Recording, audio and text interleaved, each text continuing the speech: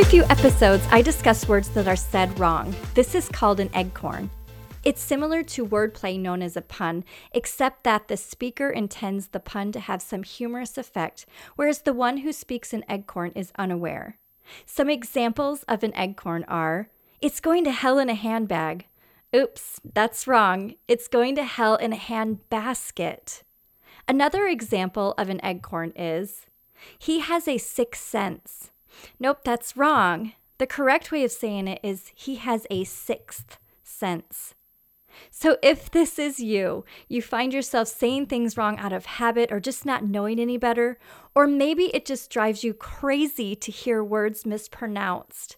Listen up. We are going to have some fun discovering together the most common eggcorns. Let's get started. Welcome to the Adjust Your Vocabulary podcast. I'm your host, Denise. Together, let's elevate your vocabulary so we can elevate your voice. Are you ready?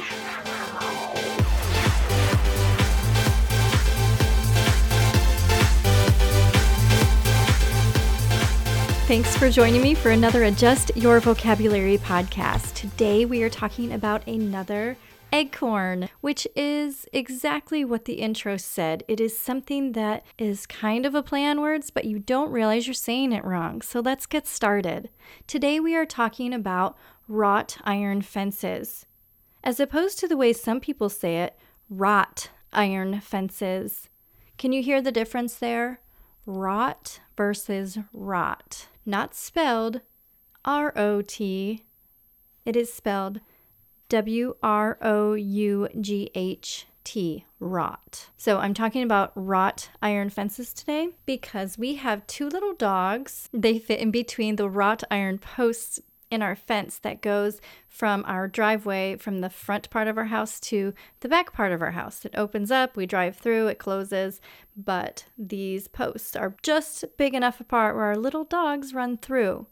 So we've thought of several different solutions for this problem. First, we put up plastic, almost like that plastic that you see on the side of the road when there is construction, but it's orange.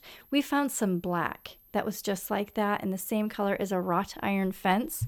So we zip tied that to a wrought iron fence, and I don't know if it was the dogs or the wind, but it ripped off. Then we thought, well, nothing obviously can keep these little puppies in. So then we thought we should get an electric fence. So my husband and I spent one weekend digging out this whole pattern for our dogs. So they could go to the front yard, they could go to the backyard. They would just wear their little collar and then it would keep them out of the road, but then they could still run around in the front and the backyard. We dug this whole electric fence system and we went to put these collars on our sweet little doggy babies, and we just couldn't do it. We thought it would hurt them too much, so that didn't work. So we just tried to watch them when they were in the backyard, but the girl, who is half Boston Terrier, half French Bulldog, she is Little Miss Social Butterfly. She runs to our neighbor's house, and she's even gone in their house. My neighbor said she jumped up on the bed and was just hanging out, and my neighbor was cuddling her and I think giving her treats. She continually thinks that she belongs over there as well as she belongs with us.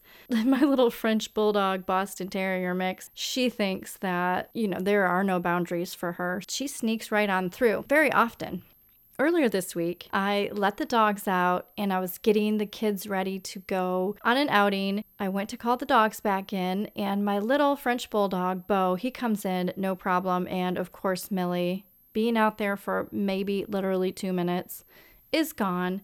And as soon as I noticed she was gone, I get a phone call from my neighbor across the street who loves dogs. I would say as much as me, but it's probably more. And I love me some dogs. She calls me very upset, saying that Millie was by the road and that her daughter is standing at the end of my driveway, keeping the dog from going into the yard. I call Millie back in and I go out and I talk to them and apologize, and we just decide that we have to come up with a solution for this wrought iron fence that is too big for my dogs. Finally, I convinced my husband that chicken wire is the way to go. He has refused to put up chicken wire because he just doesn't like the way it looks. But as my neighbor across the street is the one who has to look at it, she said you can't even see the chicken wire. She has little dogs and she has a wrought iron fence that her little dogs can get through, and they use chicken wire. And she said you can't even see it, I promise. And since she is the one that has to look at this fence, I feel like that's just kind of the green light to go ahead and make this the solution.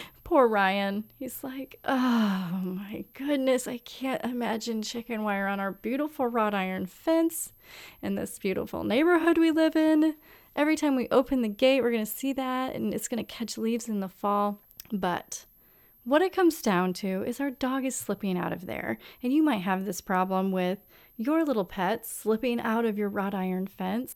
So we got the chicken wire and we zip tied it along, and you can't even see it. It really does just disappear behind that beautiful wrought iron fence. So the real question is, do you have a wrought iron fence or a wrought iron fence? And would you put chicken wire on it for the safety of your dogs?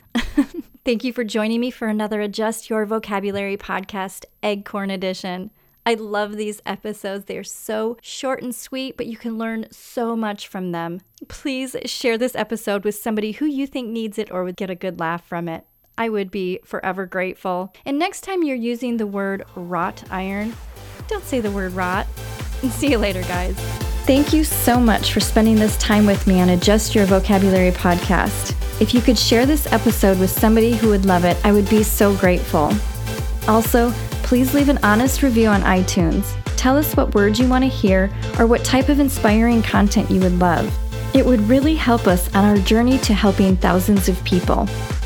Until then, don't forget to adjust your vocabulary.